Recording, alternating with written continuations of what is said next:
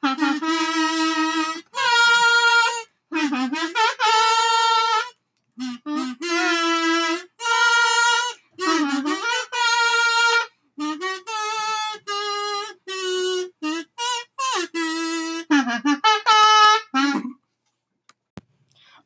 everybody. Welcome to the inaugural episode of That History Podcast. My name is Christian, and I would like to welcome my associates. They're not my friends. Not anymore. But, we have Kaylee. Bonjour.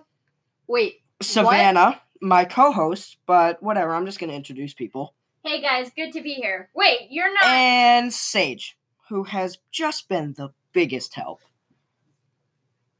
Okay, I guess she's just not here. Hello! Hi, everyone! And there she is. Wait, where's Evelyn? Hey, I'm right here. Hey, Christian, why are you introducing people? That's my job. I'm the host. Sorry, not anymore. All right, back on track. You're listening to That History Podcast, and this is the one where they talk about Afghanistan. They meaning us. We talk about Afghanistan. I'm Savannah here with my co-host Evelyn. Hear that? Not Christian. We are here today to talk about the past, present, and future of Afghanistan. Fine. Evelyn's the host. I just wanted to introduce people. That's right. I am the host.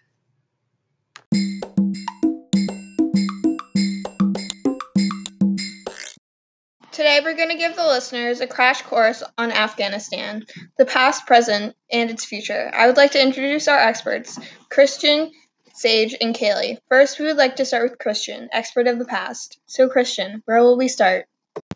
Well, we can start with the British invasion that kicked off modern Afghanistan. Before World War I, Britain was in control of Afghanistan and led the country through a 40-year period of stability and peace. However, there were two Anglo-Afghan wars in the 1800s. Wait, wasn't it at a time of peace? Well, the wars were before the time of peace. Oh, okay, I get it now. But you should clarify first. Whatever. Wait, so how did World War I affect the relationship between Britain and Afghanistan? Historically speaking, after the war, the 40-year period of peace between the British and Afghans ended. The Afghans invaded British India in 1919 after facing internal power struggles back in Afghanistan. This invasion started the Third Anglo-Afghan War, which ended in Afghan victory and independence, and King Amanullah Khan began ruling. How long did that last? Not long. Muhammad Daud Khan, his cousin, took power and overthrew him. Muhammad announced himself the first president of Afghanistan. He also made some major reforms in the law. He passed a law stating women could enter the workforce and attend university to further their education. Khan was assassinated for his reforms in 1978 in a coup planned by the communists. The Soviets, who were also communists, then invaded to protect their interests, thus beginning the Soviet-Afghan War in 1979. Now, before we talk about the Soviet invasion, I would like to talk to you about the Mujahideen. I would love to. So, if you ask most people about the Mujahideen, they will most likely tell you that it was a group that fought for Afghanistan, especially against the Soviets during the 1970s and 80s. But how did the Mujahideen come to be? Well, the Mujahideen that everyone knows was actually not the first one. The original Mujahideen opposed the British Raj entering Afghanistan in the 19th century. So it is similar to the more current Mujahideen, which did the same with the Soviets. Wow, that is really fascinating. Just to clarify for our listeners, who exactly are the Mujahideen? Just in case someone doesn't know. Wow. What's your problem? Nothing. The Mujahideen was composed of many militias led by warlords. These groups, however, were very separated due to many factors, including geographical borders and differences in language. Wait, why do you believe there were differences in languages if all the members of the Mujahideen were Afghans? Well, among Afghans, there are many different ethnic groups, such as the Pashtuns and Tajiks. But, like I was saying, these militias often fought the Soviets separately within their regions using guerrilla tactics, as it was very difficult to coordinate with one another. Wait, they fought the Soviets using guerrillas? No, Sage. No. Okay. Let's get back on track. How did the Mujahideen unite against the Soviets? Well, they had a very common goal to push out the Soviets, which became even more desirable as the Soviets began harming Muslims. The Mujahideen were Muslims, as if I did not mention that, so they wanted to defend themselves more effectively, which would happen if they united. In 1985, 7 different militias were able to unite, and this group was known under many names, including the Islamic Unity of Afghanistan Mujahideen, the Seven-Party Mujahideen Alliance, and the Peshawar 7. Well, why was this group so important to Afghanistan's history? Well, they were largely supported and helped Afghanistan win the Soviet-Afghan War. I think that the Afghans could have won without them. Literally, what are you talking about, Sage? They were so important. Agree to disagree. So, Christian, what else can you tell me about the Soviet-Afghan War? Well, the Soviet-Afghan War was started by the invasion in December of 1979. The Soviets intervened in support of the communists in conflict with the anti-communist Muslims. They remained in Afghanistan until 1989. Who was in power before the Soviets invaded? 2 groups were in power before they invaded: People's Khalq Party and the Banner Parcham Party. What did they change when they took power, and how do you think the people reacted? Well, one of the major things these groups did when they took power was forge close ties with the Soviet Union. They also launched ruthless purges of all domestic opposition and made various land and social reforms.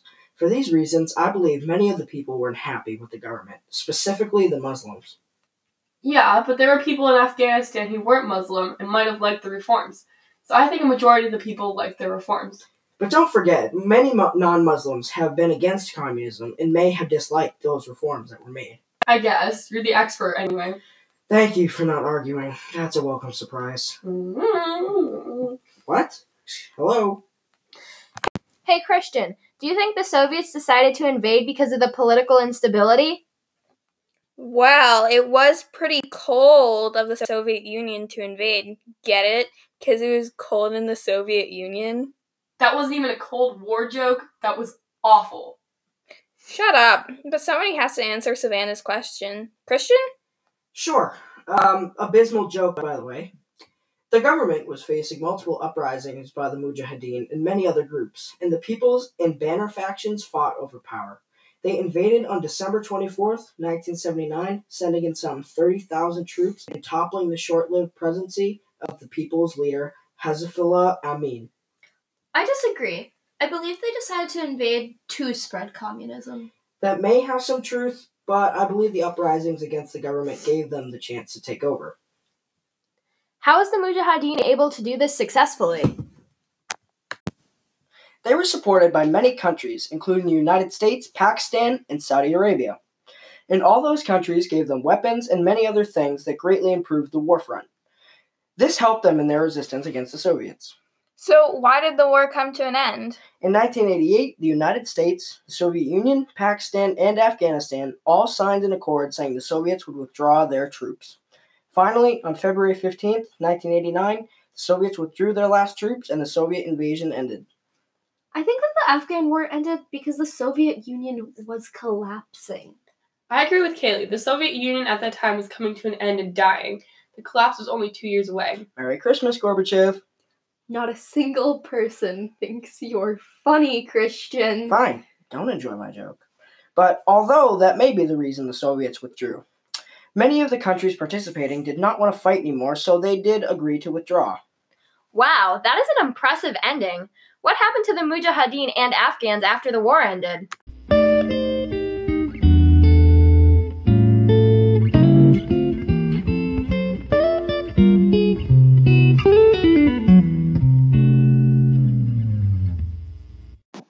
So, tell us what you think are the most important things that are happening right now. Some current issues concerning the people of Afghanistan are Al-Qaeda and the Taliban. The Taliban began in the 1990s in Afghanistan and had gained almost full control by 2001. Those aren't all of the important issues, right? What about women's rights? We'll talk about that later. How did the public react to the Taliban forming and all the horrible things they were doing, such as attacking universities and young people? The rest of the world obviously did not approve of the Taliban, especially because they suppressed all opportunities and freedoms of women in society. Wait, wasn't that the group that threatened Malala? Yes, the Taliban is responsible for almost killing Malala, the brave teenager who stood up against the Taliban and fought for women's education.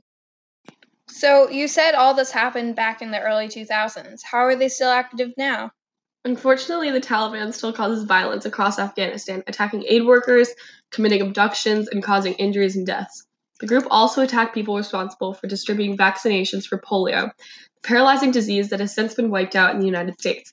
Because of this, polio still exists in some areas of Afghanistan. Wow, that sounds horrible. Do you think they are the only ones causing trouble in Afghanistan? Believe it or not, Al-Qaeda has caused a similar amount of damage. The terrorist group? Correct. Jeez. I thought the Taliban was the only group causing trouble. I'd never heard of Al-Qaeda. Oh, okay. So what has Al-Qaeda been responsible for? The group was found to have been behind the 9/11 attacks and the April 2007 Baghdad bombings. One of their sole beliefs is that a Christian Jewish... Hey, that's my name. Shut up. Sorry, I couldn't resist that joke. But yeah, one of their sole beliefs is that a Jewish-Christian alliance is bent on the destruction of Islam. Speaking of the foundation, when were they started? They began in 1988 as a logistics network against the Soviets during their invasion. Every group like that has to have a leader. Who is it? Osama bin Laden, their leader, who was killed in his hideout by U.S. Special Forces in May 2011. While he was still alive, he opposed the Soviets during their invasion in the 70s to 80s. What have they done recently? Anything of importance? Al-Qaeda is still active, however, it is now separated into smaller groups with limited relation to each other, and the group has members in various countries. They have training grounds in Sudan, Pakistan, Iraq, and Afghanistan. I don't think these smaller groups are truly a threat. But they are, because they harm people through their acts of terrorism.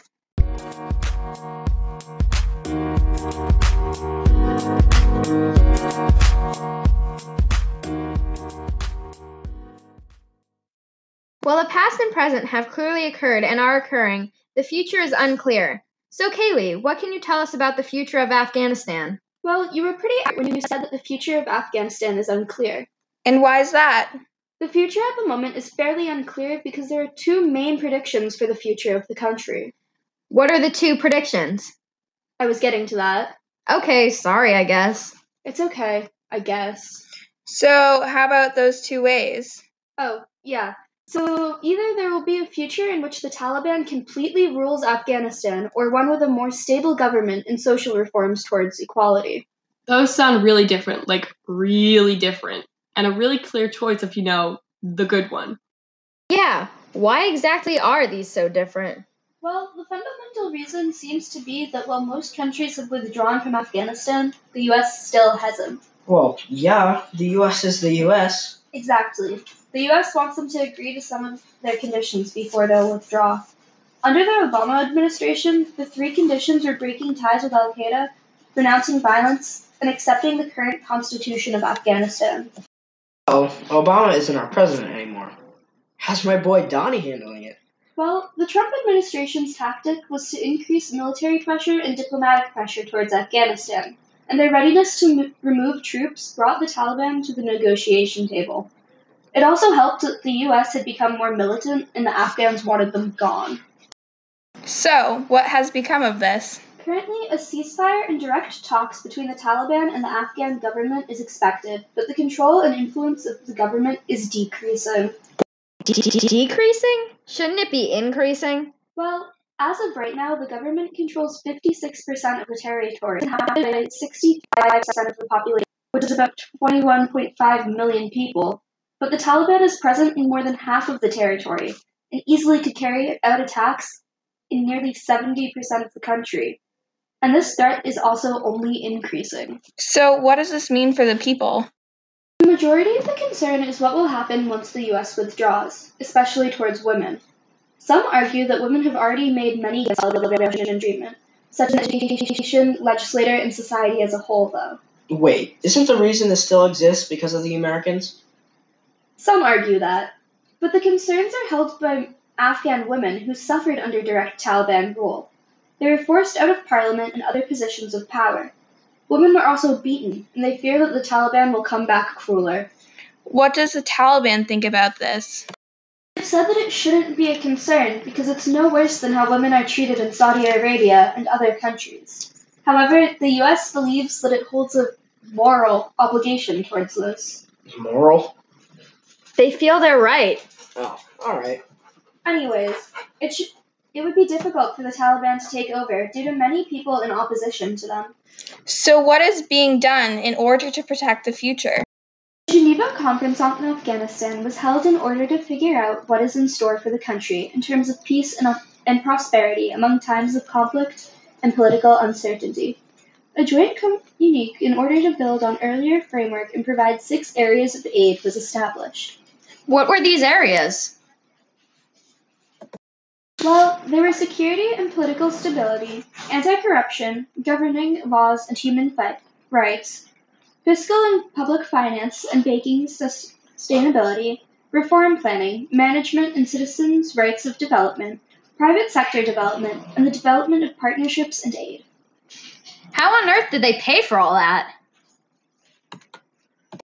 $15.2 billion were given to the country for development, which must be linked to peace, between the years of 2017 and 2020, with a gradual decline planned instead of a sudden drop-off. This updated plan includes inclusiveness and reintegration. Sounds like a pretty good idea. Exactly. So what's wrong with all this? Well, it presents many risks. The upcoming election may cause a further divide among the people, and security is also problematic. There are also underground regional geopolitical views that may clash due to different beliefs. All of this poses quite a conundrum. However, it is more realistic that peace with reforms will prove to be a good idea. Wow, that's so interesting. Thank you for joining us on That History Podcast. Hope you enjoyed learning about Afghanistan. Bye!